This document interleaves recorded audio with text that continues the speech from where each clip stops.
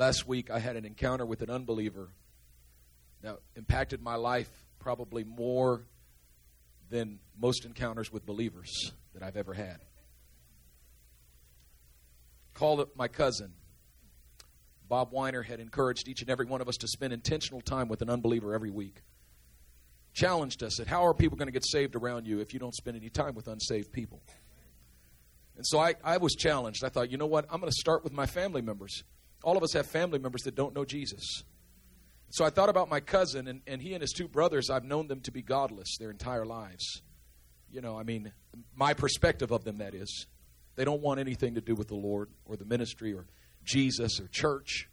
To them, it's all just a bunch of hogwash. But I thought, you know, I'm going to do this thing. I'm going to be intentional about just spending time with them. And I had this was my strategy. I'm going to call them up. I'm going to say, let's have lunch. And I'm going to sit down and have lunch with them and shoot the breeze and do that for maybe a couple months. And then hopefully the Lord will open the door for me to say something about Jesus to him. So I called him up. Now, this man is 51 years old, and I've never had lunch with him before in my life. And he lived on 47th and Adeline for several years. Just moved to Antioch. I said, can we have lunch this week? He said, sure, let's do it. He came to the office and picked me up on Thursday.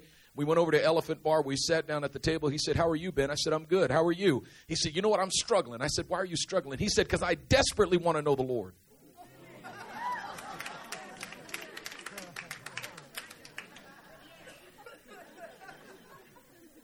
He said, but I've got all of these roadblocks in my path. My dad spoke all of this nonsense to me from the time I was born. You see, my dad could quote the Bible chapter and verse, but he quoted it to me chapter and verse in order to prove to me that it was all hogwash, that none of it was real. And my father just inserted all of this junk in my heart, and I can't seem to get around it, and I can't seem to get past it, but I want desperately to get past it. He said, you know what, my 8-year-old son asks me all the time, Daddy, why don't you go to church? And I can't even answer him. Because I don't want to say, son, it's because I don't even know if God is real or not. I just can't get over all of these intellectual struggles I got. I don't know why God would tell Israel to go in and kill everybody and to kill even women and children. I just can't get past that stuff. And I don't want to say that to my son because I don't want to speak all of that stuff into his life that my dad spoke into my life. But at the same time, I desperately need to know that God is real. He said, and so somebody said, you need to read the Bible. So I went and got a Bible, and I read it from cover to cover, and I was more messed up afterward than before. He said, you know what messed me up? Genesis, just the first few chapters of Genesis. This dude, Cain, kills his brother Abel. He said, now check it out, man. It's me, my mom's, my pops, and my brother. That's it, on the earth, on the planet. Man, if that's all I got on the planet, why would I even think about killing my brother? He said, but not only that, it gets worse. This man, Cain, was in direct fellowship with God. Now, how can you be in direct fellowship with God and still think about killing your brother? He said, that just messed me up, man. I can't get past it. And then he said, you know what? Somebody told me I just need to surrender myself. So I went home. I got on my knees in my room. I said, here I am, Jesus. Come take me. I'm ready to do this thing. Let's get on with this. I'm sick and tired of living life the way I've been living it. Come take me now. If you're real, here I am. You want me to give up everything? I surrender everything. Money, everything. You can take everything. I don't care. I just need to know that you're real. Come. And he started crying. He said, I sat there on my knees for hours. I didn't feel nothing. He said, finally, I got up and I said, I guess today's not the day. He started crying. He said, Ben, do you know how hard it is to be me? He said, every day I wake up and I'm afraid and I have anxiety and I struggle because I know it all depends on me. He said, Ben, it must be awesome to be you. You must wake up every morning without any fear.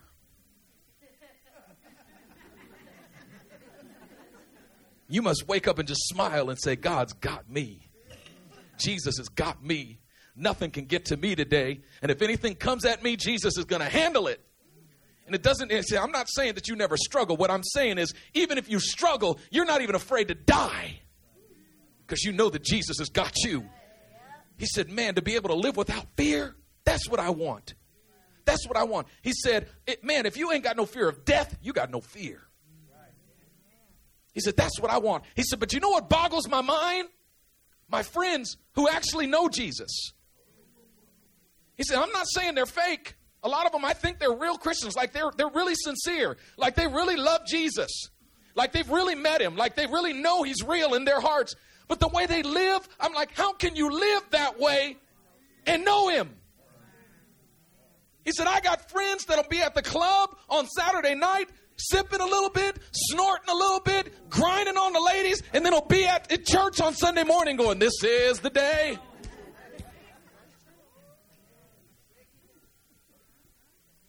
He said, I got friends who are ministers, but they're the shadiest people you ever met before in your life. He said, I don't get that, man. He said, I'm not judging nobody. I'm not saying they're not real Christians. I just don't understand how you can be in fellowship with Almighty God and still live that way. And then he looked at me and tears welled up in his eyes again. He said, but I tell you what, when I do meet Jesus, when he shows me that he's real, when he comes into my life, I'm going to be all in. I'm going to be in it 200%. I'm going to serve him 24 hours a day, 7 days a week, 365 days a year. He said, I'm not going to be half-butted about it, you know.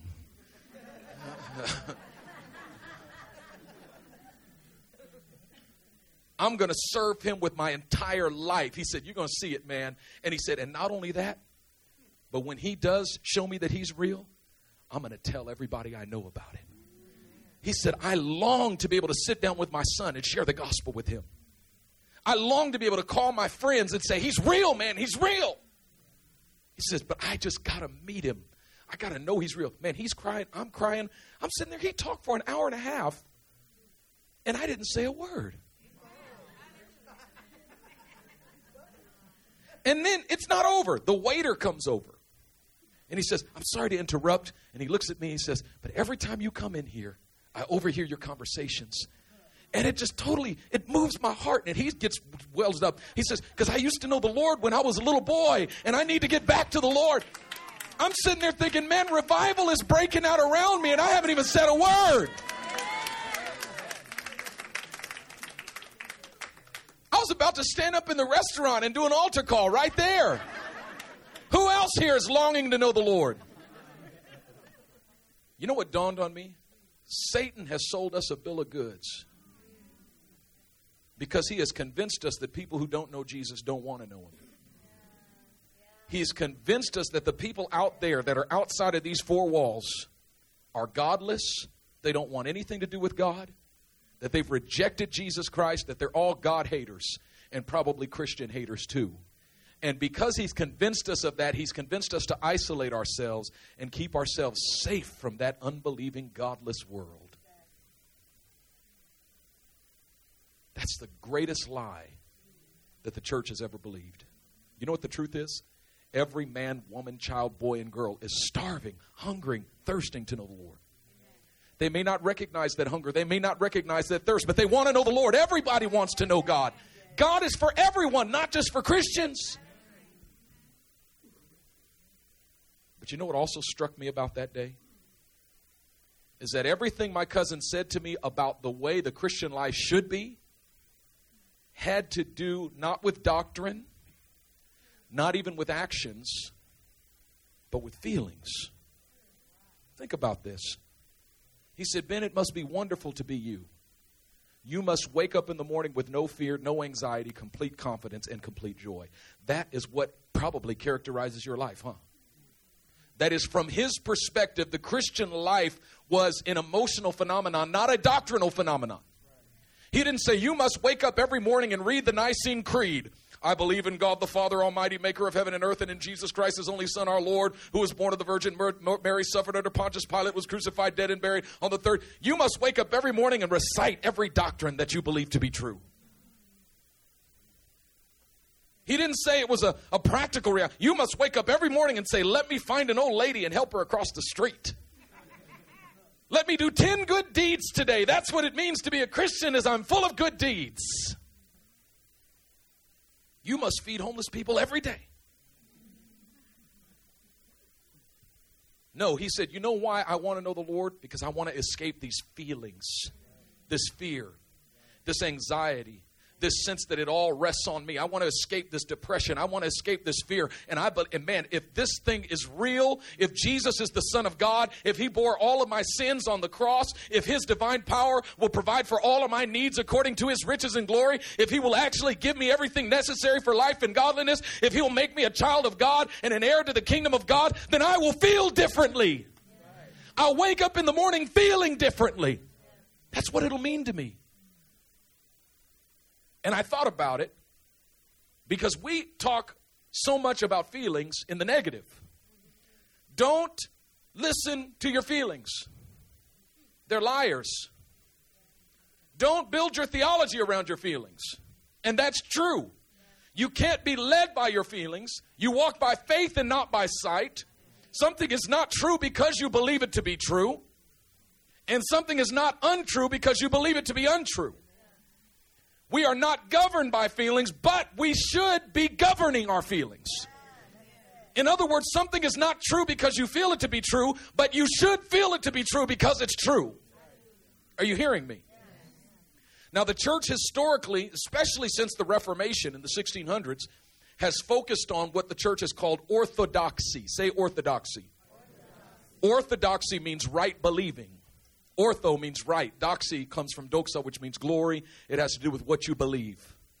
Right believing. Believing the right things about God. It's about Christian doctrine, the basic tenets of the historic Christian faith, which goes back to the Nicene Creed of 325. That is important. I believe it, okay? That's absolutely important. That's foundational. However, it doesn't stop with orthodoxy. There's also orthopraxis, which is right action. So there's churches that focus on orthodoxy, right believing. There's other churches that focus on orthopraxy, right action, doing the right things, fighting for justice, taking a stand on the issues, doing the right thing, not just believing the right thing, but doing the right thing. But what tends to get left behind is orthopathy, right passion, that is right affections or right feelings. That is, when you come to faith in Jesus Christ, your feelings should change. Your emotions should change. Not just your mind and your believing system, not just your legs and your action system, but your heart and your feeling system. You should feel differently. Why? Because you have a relationship with God, and your relationship with God is not primarily a doctrinal relationship any more than my relationship with my daughter is a doctrinal relationship. Every night I've grown to love putting my daughter to sleep. And I had to grow to love it. Because in the beginning, I didn't love it. Why? Because she was colicky. And she would be screaming and hollering. And, I remember, my wife and I would be up half the night taking turns rocking her. And she would just be screaming. No matter how much we patted her, rocked her, sang, we'd be doing everything we knew how to do. And then when she'd finally fall asleep, we'd just, oh, thank the Lord. And it would, my wife and I used to rock, paper, scissors to see who would have to put her to bed the next night. You know what I mean? It was not fun. I remember the first time my brother Charles came and met Alethea. She was a couple months old. And I said, here, why don't you put her to bed? He said, okay. He's looking and smiling. All right, great. And he takes her in his arms and goes in the room, turns off the light. Wah! She starts screaming and crying. I left him in there for about 10 minutes. And, 10 minutes can be an eternity when you're holding a screaming baby. Man, I went in there. He looked so distressed. He looked like Kramer from Seinfeld. Holding this baby, And so I took her. But a shift happened at a certain age where suddenly, and she's 2.5 now, she loves it. We have these intimate, deep times together at night. And so the nights when I put her to sleep, I'll take her in the room and read books. And it's cool because a lot of times Sonny and I will go in to read books to her together. And I'll read an English book and Sonny will read a Korean book. Then I'll read an English book and Sonny will read a Korean book. English, Korean. And she loves it, And then when it's time for me to put her to sleep, I'll say, okay, baby, that's enough books. It's time to go to sleep. And she'll say, will you tell me a story? I'll say, sure, I'll tell you a story. And she'll go, okay, I'll turn off the light. And she climbs up on her bed and turns off the light and jumps into my arms. And I put the blanket around her. And then I sit down in the rocking chair and I tell her a story. And, when I tell her a story, I can tell how she's feeling because she squirms and she grabs my neck and just buries her face in my neck, and she giggles a little bit. You know what I mean? She loves it. And I always tell her a true story. I don't make stuff up. I tell her about when she was born, I say, 12 years ago, Mommy and Daddy got married. And they prayed and prayed and prayed, Lord, please send us Alethea. And 8 years went by. And then suddenly, Alethea came, and she squirms, you know. Daddy will never forget the morning Alethea was born. It was a Friday morning, 9:27 a.m. She squirms. And when the doctors opened up Mommy's tummy to take Alethea out, Alethea started screaming before they even got her out of the stomach, out of Mommy's tummy. And she squeals, you know. And Daddy picked up Alethea, and she couldn't even see Daddy. You know, and I tell her these stories, and then I sing to her. Alethea, saranga. You know the song, right? And then she falls fast asleep in my arms, and I lay her down. There's such a depth of emotion that happens between us at that moment. And I realized she's nourished by that emotional exchange that happens between Mommy and baby, Daddy and baby. She's nourished by it, and I can tell when she's lacking it. At a certain point in the day, she'll come climb up on me. If I'm sitting down working, she doesn't care. She'll climb up on my lap and climb up on my head and be, climbing over my shoulders, and she'll be stomping me with her feet. What she's saying is, Daddy, I need your physical presence right now. I need physical contact. I need you to hold me right now. I need to feel you close to me right now. She knows how to demand it. There would be something missing in her life if my physical presence wasn't there. What if I just sent her my word? What if I was not physically present in the home, but I sent tape recordings every day? Baby, play this for Alethea. She got my word every day, but not my presence. There would be something missing in her life because she doesn't just need my word, she needs my presence. You know, most believers live their life with just these tape-recorded words from God in the Bible, but no presence. And I'm telling you that you were not created simply to hear words from a distant God. You were created to be held in the arms of a very present God. And on a day-to-day basis, she needs it every day. You know what? So do you and I. We need it every day. We need the presence and the power and the closeness of God, and we need to feel that presence and feel that closeness.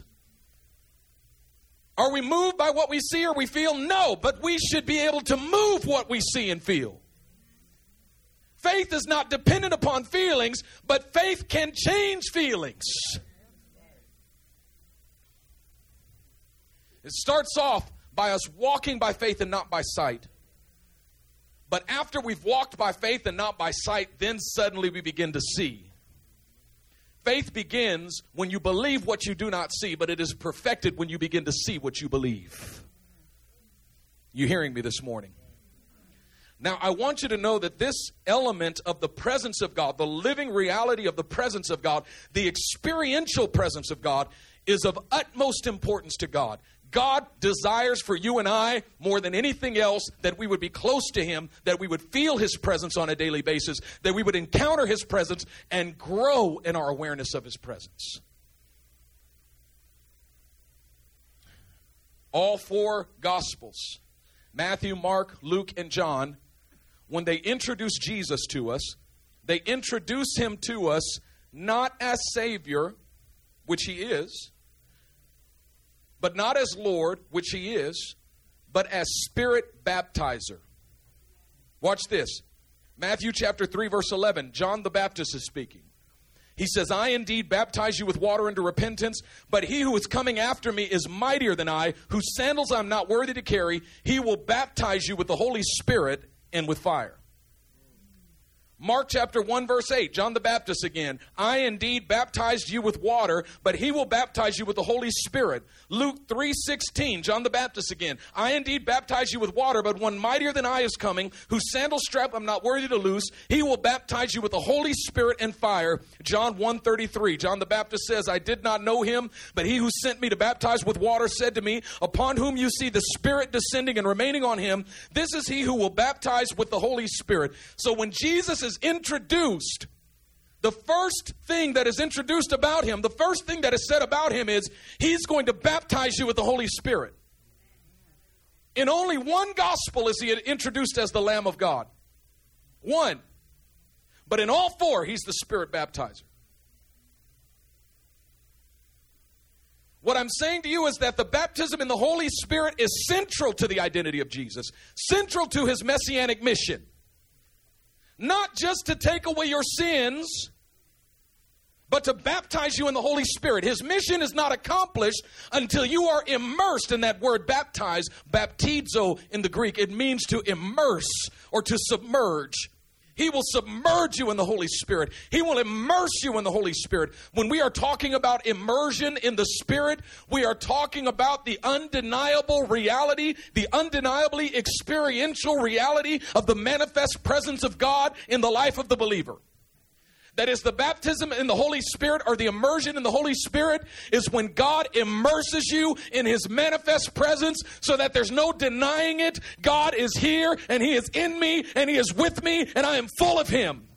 It is the living awareness of the presence of God, and it is an overwhelming awareness of the presence of God. That is the desire of God for each and every one of His sons and daughters, is that they would be overwhelmingly and continually aware of His manifest presence. That's what it's all about. And when we talk about the baptism in the Holy Spirit, there's a little bit of resistance because people think we're just focusing on tongues. Tongues are wonderful. Listen, I want everybody to speak in tongues. It's biblical. Paul said, I would have you all to speak in tongues. Tongues is a powerful gift. Why? Because it gives you the power to edify yourself. Sometimes when I feel like I'm broken down, I have a power to build myself up by speaking in tongues. Sometimes my mouth doesn't know what to say, but the Holy Spirit knows what to say. Paul said the Spirit helps in our weakness because we know not what to pray for as we ought, but the Spirit Himself begins to make intercession through us with groans that words cannot express. So when I don't know what to pray, the Holy Spirit knows what to pray through me, and He'll pray through me until He breaks down whatever wall is hindering me from coming into the manifest presence of God. But I'm not even just talking about tongues, because you can speak in tongues and still feel empty. You can speak in tongues and still feel God is a million miles away. I'm talking about being overwhelmingly filled with the awareness of the presence of God. And I'm saying to you that the objective of Jesus Christ is immersion in the Spirit for every believer. And we must begin to adopt that objective for our own lives. When I have a personal time of prayer every day, when I pray, my objective is Spirit fullness. That is, I don't stop praying until I feel the Holy Spirit break through and fill my heart, until I am aware of the presence of God. Why? Because the goal, Paul says, walk in the Spirit. When he says walk in the Spirit, he means walk in the living awareness of the presence of the Spirit. Walk in the experiential awareness of the presence of the Spirit. And he says, and you will not gratify the desires of the sinful nature. He does not say spend your life trying to get freed from sin. But if you walk in the experiential awareness of the presence of the Holy Spirit, you cannot sin. You ever been in a worship service where the presence of God came real heavy? I mean, you felt the presence of God super heavy at that moment. And did you feel any lust at that moment? Any greed? Any irritation? We're seeking the wrong things. Lord, give me freedom for sin. No, give me more of the Holy Spirit. How about this one? Lord, I need more love. Romans 5:5 says that the love of God is poured into our hearts through the Holy Spirit. That means that I don't need to pray for more love. I need to pray for more of the Spirit. You know what?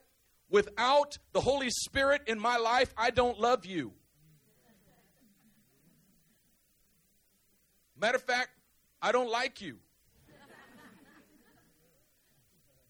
Without the Holy Spirit in my life, you get on my last nerve. But when the Holy Spirit comes in, the experiential awareness of the Holy Spirit, it is impossible for me not to love everybody. That is, you might get on my last nerve, but then I get the fullness of the Holy Spirit. I see you differently. I experience you differently because I'm experiencing God. In that moment, the love of God is poured into my heart, and I find that there's enough love there to love everybody, regardless of who you are. I don't pray, give me more love. I pray, give me more of the Spirit.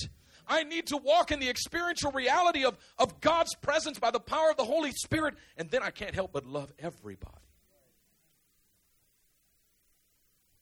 How about this one? Boldness. I love this. Acts 4. Now, in Acts 4, they had a prayer meeting. And I'll tell you why they had a prayer meeting. You know, we're getting ready to start 21 days of prayer tonight. And we need to understand the objective of every one of those prayer meetings. Prayer should not simply be a religious practice.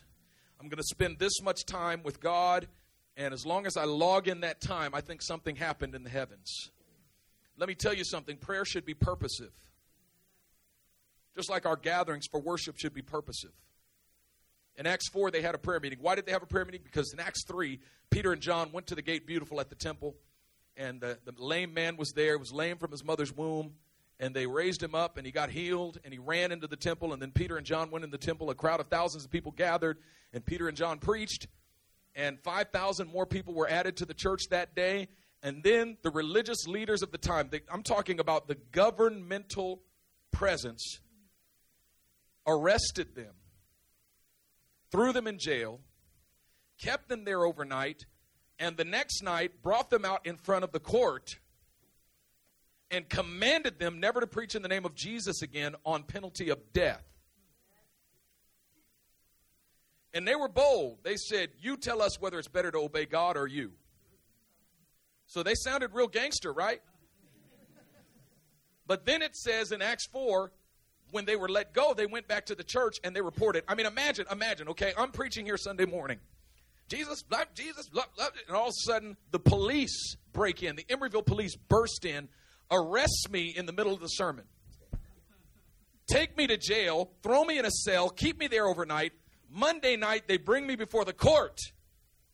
And the court says, if you ever preach in the name of Jesus again, we're going to kill you. And I say, well, you tell me whether it's better to obey God or you. And they warned me, well, you just watch what happens if you preach again in that name. And they released me. I come back to Thursday Thunder. And everybody's here because everybody wants to know what the heck happened Sunday morning in the middle of your sermon. And I say, I know you're all wondering what happened. Here's the report. They arrested me because it's now illegal to preach in the name of Jesus. They took me and threw me in jail, kept me there overnight without explaining to me why I was there, brought me in front of the court, and warned me that if I ever preached in the name of Jesus again, or any of us, they'll kill us. And what does it say? It says, when they heard that, they lifted up their voice to God with one accord. That is, everybody said, we need a prayer meeting right now. Why? Because our boldness just went out the door. We're afraid. We're afraid. You know what? When fear rushes in, when you feel fear or anxiety of any kind, you know what you need? You need a prayer meeting. You need to get on your knees and start praying. You know what tends to happen is that we tolerate fear for far too long. So, I've been so afraid for like 2 weeks now. I've been just wallowing in fear. Help me. I'm so afraid for like a month. I hear people say, I've been walking in fear for years. Dude. No. Don't tolerate long-term fear and anxiety in your heart when you feel it welling up. You go get in your prayer closet until God comes.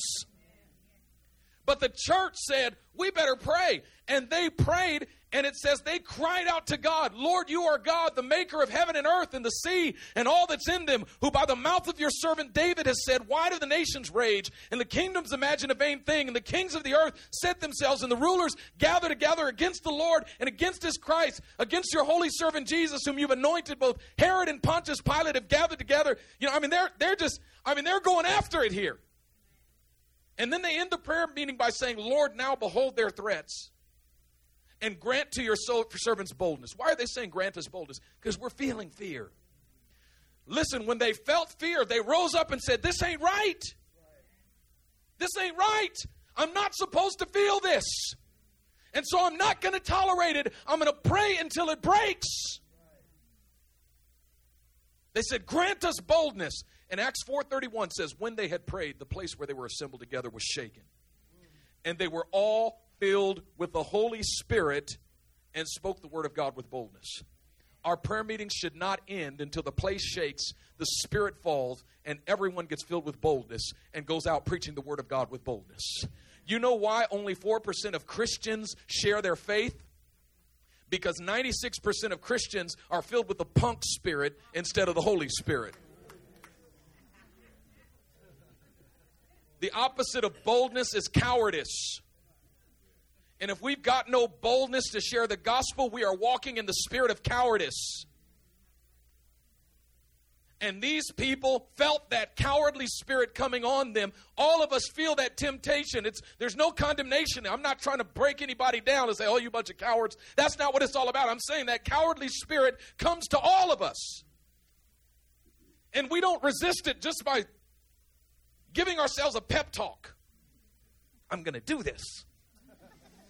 No more fear. Look at myself in the mirror. You be confident, sir. Come on. Stop being so afraid. No! Pray. Pray. Pray till the Holy Spirit comes. Pray till you get some boldness. Pray until till the boldness of the Holy Spirit comes. Pray until you're filled with the Word of God. That's the objective of every prayer meeting. You notice a lot of times we linger during worship. We exhort during worship. We push during worship. You know why? Because the objective of the time of worship is that we would all come into the experiential reality of the presence of God.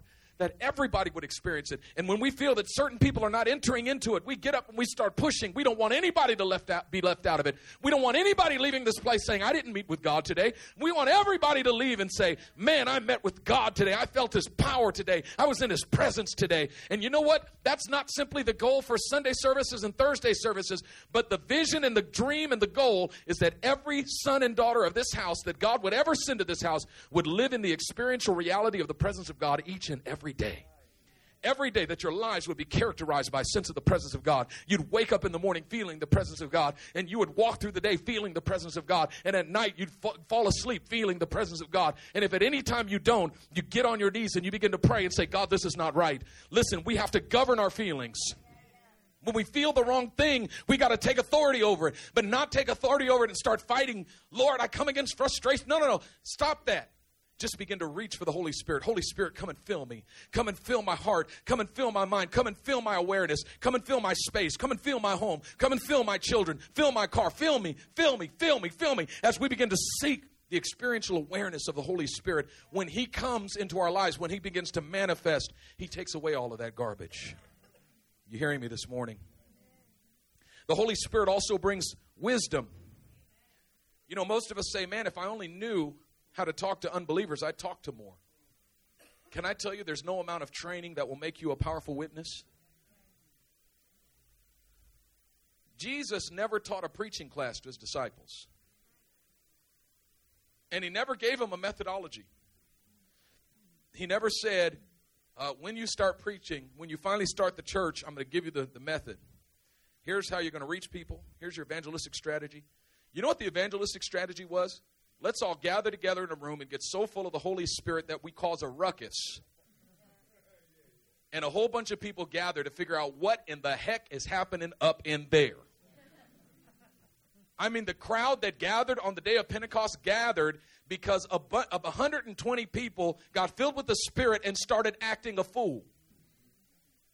Now, I know that, a lot of times we become hesitant when the Holy Spirit starts moving. If somebody starts acting off the cuff, we want to keep everything nice. And let me tell you something. When the Holy Spirit's moving, I don't care what the Holy Spirit does. If the Holy Spirit is really doing it, it can get wild. It can get crazy. It can go it seems out of control to us. But if it's the Holy Spirit, I'm going to let it happen. Why? Because I'm not going to quench the Holy Spirit. This is His service. He can do what He wants to do. But when people start acting up in the flesh, and it ain't the Spirit, because they're just trying to make a show, we're going to put the squash on that.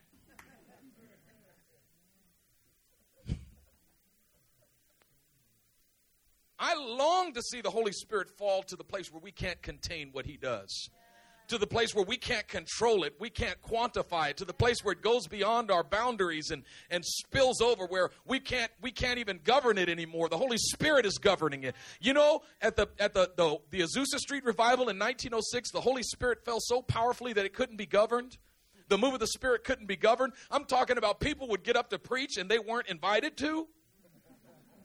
The Spirit of God, and there was nobody ever scheduled to preach. The Holy Spirit would just fall sovereignly on somebody, and they would get up and preach the word for that night, and the power of God would fall. I mean, it was like it couldn't be quantified. It couldn't be controlled. When the real power of the Holy Spirit, and here's the thing, on the day of Pentecost, the whole reason Peter had the opportunity to preach is because what the Holy Spirit did was so out of control that it gathered a crowd.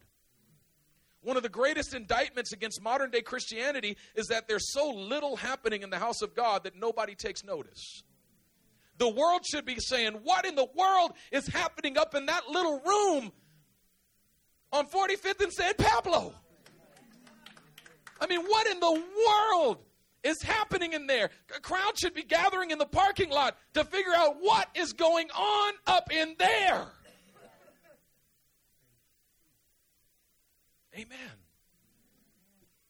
Well, the Holy Spirit also gives wisdom. I was getting to that. So there's this guy in Acts chapter 6. His name was Stephen. And Stephen was a gangster for Jesus. Let me tell you how gangster Stephen was. You know what his evangelistic strategy was? He would go into the synagogue and preach Jesus.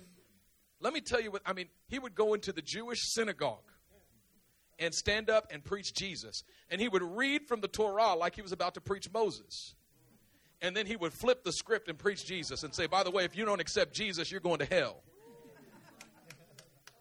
That was his event. Can you imagine? That's like going to the mosque down the street. Here's your evangelistic strategy. Going up in the mosque and stand up and say, Jesus is the Son of God. You know what I mean? It's like, you see, you're trying to die? Is that your goal, to die? But do you know what? That was Stephen's strategy. That was Paul's strategy. That was Barnabas' strategy. See, we've got all these things in our head about what we're supposed to do and what we're not supposed to do, because our goal is not to cause trouble. I came to Emeryville to incite a riot. You hearing me today? I came to cause trouble. Now, I'm not talking about causing trouble in the flesh. One of the biggest problems we got is Christians that are just causing trouble with foolishness. But Stephen, he goes into this synagogue and he preaches Jesus, and of course, they stoned him.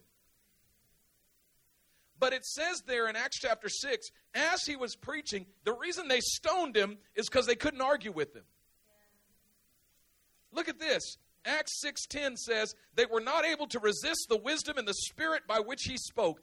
They could not argue with him. They could not shut him down. He spoke with such wisdom that they couldn't respond. And so they finally said, let's kill him. The Holy Spirit brings wisdom. You know, when we talk about reaching people for Jesus, the first thing I hear people say is, we need more training. Is there a program on evangelism we could go to? Is there a Bible college class we could take? Is there a seminar that we could go to? How about the seminar of the Holy Spirit? Because there's nothing written that says Stephen went through any of that. He got filled with the Holy Spirit, and when he was filled with the Holy Spirit, it says he was filled with the spirit of wisdom, and they couldn't resist it. You know what? God will give you wisdom that people can't resist. God will give you wisdom that people cannot refute. God will give you wisdom by the power of the Holy Spirit, and over and over and over again in the book of Acts, it says, then Peter, filled with the Holy Spirit, stood up among them and said. Then Paul, filled with the Holy Spirit, looked into his eyes and said. Then Peter, filled with the Holy Spirit. Then Barnabas, filled with the Holy Spirit. Then Stephen, filled with the Holy Spirit. The people who spoke, they spoke out of a fullness of the Holy Spirit, and wherever they were, when the fullness of the Spirit came, they spoke, and what they spoke could not be refuted. It comes through the power of the Holy Spirit. I'm telling you today that if you would begin to reach for more of God, that if you would make it your objective to be filled with the Holy Spirit on a daily basis, God is going to change your life. He's going to rock your world. I'm telling you, the character of your Christianity is about to change. You're going to go beyond right doctrine. You're going to even go beyond right practice. You're going to go to right feelings, right affection, right passion. I'm talking about what we should feel every day is the fullness of the Holy Spirit. What we should feel every day is the fullness of the love of God. What we should feel every day is the power of God. Jesus said, you will be clothed with power from on high. We should be, when you're clothed, you feel your clothes.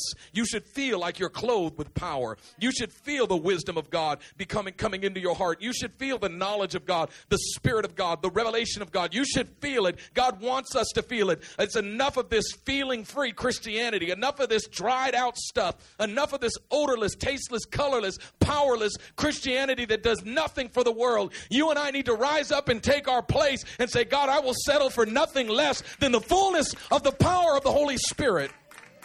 Are you hearing me this morning? Are you hearing me this morning? And if we would begin to press for that and reach for that, not just when we come to church, but every day. Every day. I remember when I was a little boy and my grandmother used to tell me, you need to ask God to fill you with the Holy Spirit. And I started praying every day. And my grandmother would take me to the prayer chapel every day and make me pray for an hour. And in the beginning, I could only make it 10 minutes. And then I would just lose all of my focus. But for 10 minutes, oh, God, fill me with the Spirit. But I wouldn't feel anything. And so I would just start thinking about other things, video games, you know. And then I'm supposed to be praying. Oh, God, fill me with the Holy Spirit. Fill me with the Holy Spirit. Lord, fill me with the Holy Spirit. And then my attention would go in different directions. I'm telling you, when you begin to seek the presence of the Holy Spirit, the devil's going to attack you with discouragement and say, see, God doesn't want to give that to you. You're not holy enough. You're not righteous enough. See, you're not even a real Christian. You're a hypocrite. The two lies that the devil has spoken to the church is, number one, the people of the world don't want God. And number two, the people of the church don't want God. He'll convince you that you don't want it bad enough. He'll convince you that you're not holy enough, or you're not righteous enough, or you're not passionate enough for God. Let me tell you something. All of that is a lie to keep you from becoming passionate. All of that is a lie to keep you from actually seeking the face of God. I'm telling you, if you would press past discouragement, disillusionment, if you would press past doubt, if you'd press past all of that garbage of condemnation, shame, and fear, the devil would tell you you're not spiritual. Let me tell you something. God is no respecter of persons. It doesn't matter who you are. The beginning of this year, God gave me a word that the least among us would lead people to Christ. And everybody looks at little Hal. Hal comes in here to the office, just graduated high school. Could barely, yeah.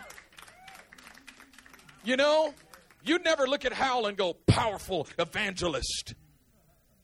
But he comes in the other day, so I talked to my dad, and he accepted Jesus. How powerful is that? That's just mighty. Why? Because he just prayed and he believed. God is no respecter of persons. You're looking at other people saying, they're more spiritual than I. Listen, let me tell you something. You are all sons and daughters of God.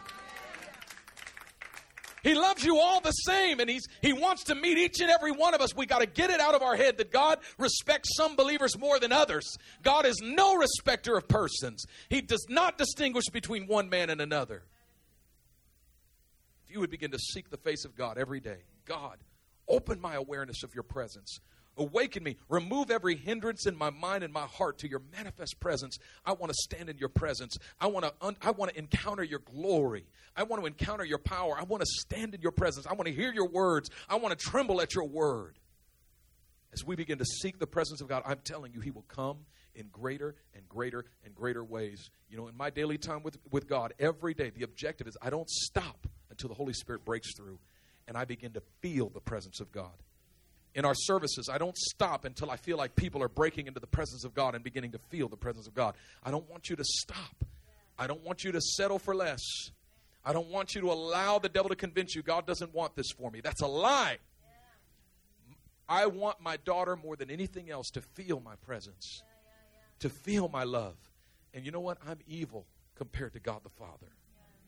He wants you to feel his love more than I could ever desire my daughter to feel mine.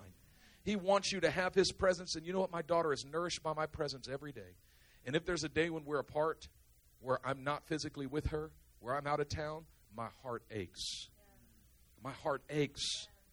I try to call her or Skype with her, but it just doesn't do the trick. I need to hold her in my arms. I need to get home and hold her in my arms. That's how the Father feels about you. His heart aches if a day goes by when you don't feel his arms wrapped around you. His heart breaks when a day goes by when you don't feel his love and his presence. He doesn't want you to have a doctrinal relationship with him. He wants you to have a real one.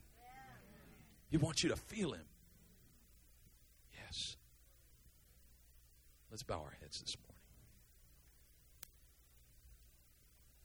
Father, right now in the name of Jesus, I ask you to remove every hindrance. Remove every hindrance of mind. Remove every hindrance of heart. Remove every hindrance. Remove every hindrance. Everything that would hinder us from entering into your manifest presence. Take it away right now in the name of Jesus. Remove every demonic hindrance. Every lie of the devil that would speak to our minds and say, God doesn't want to meet you. Every lie of the devil that says, well, some people are just emotional people, but you're not. Some of you here, maybe the reason it's hard for you to actually feel the presence of God is maybe you never felt the love of your earthly parents. You're not used to that emotional sense of connection and depth. I'm telling you, first of all, that the presence of God is more than an emotional reality. It will affect your emotions. When God's presence comes, you feel it even in your physical body. God's presence is able to overwhelm all of that. without even you needing to go through years of therapy to get to the place where your heart opens to Him. Your heart can open to Him right now. And you can I want you to just begin to say in your heart and mind, God, overwhelm all of that.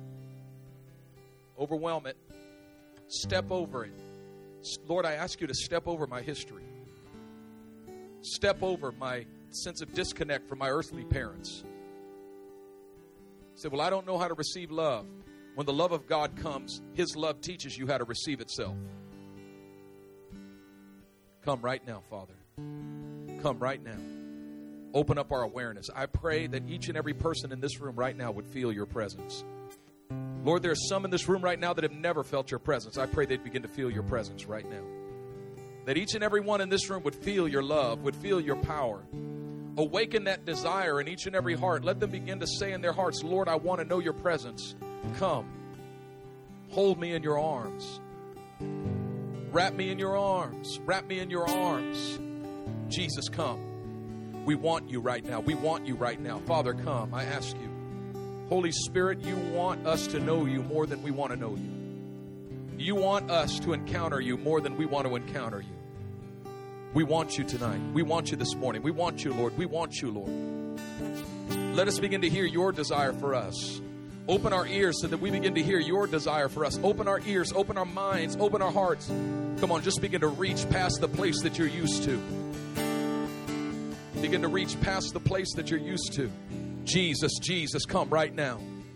Come right now. Lord, there's some in this room that have never felt your presence. Some in this room that might not even be sure that you're real. But Lord, every human being desires to know you. And God, I pray that you begin to grant that desire right now. Jesus, open up our hearts. Open up our minds. Open up our awareness. Open up our awareness. Make us aware of your presence right now. Jesus, you are here. You inhabit the praises of your people. You are here. You are here. You are here. You are here. I pray for the fire of your Holy Spirit. I pray for the baptism of your Holy Spirit to fall on this house this morning. I pray for the immersion in the Holy Spirit. Immerse us.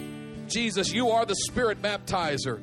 You are the Savior. You are the King. You are the risen Lord. You are the Spirit baptizer. Baptize us this morning in the Spirit. Immerse us in your presence. Jesus, Jesus. Come on, just begin to reach. Don't let your heart draw back this morning. Don't let your heart stop this morning. Don't let your heart disconnect. Make a decision. I will settle for nothing less than the fullness of God. I will settle for nothing less than the fullness of the Spirit of God. I will settle for nothing less than the overwhelming fullness of the presence of God. Jesus, Jesus, Jesus. Jesus, Jesus, Jesus, Jesus. The reason you're so susceptible to discouragement is because you feel empty every day. Because you don't feel the presence of God every day. I'm telling you, you begin to enter into the presence of God, depression can have no part of your life. You begin to enter into the presence of God, discouragement can have no part in your life. It's the presence of God. The presence of God is the answer. The presence of God is the answer. Open up our hearts. Open up our minds. Open up our minds. Father, let us make a decision this morning that we're going to pursue you until you come. That we're not going to stop. We're not going to stop. We're not going to stop. God, I'll never stop. I'll never stop. I will not relent until I have it all. I will not relent until I stand before your face. Even as Moses prayed, please show me your glory. Show me your glory. Show me your glory. Show me your glory. Lord, we silence the voice of the enemy. We silence that voice of unbelief.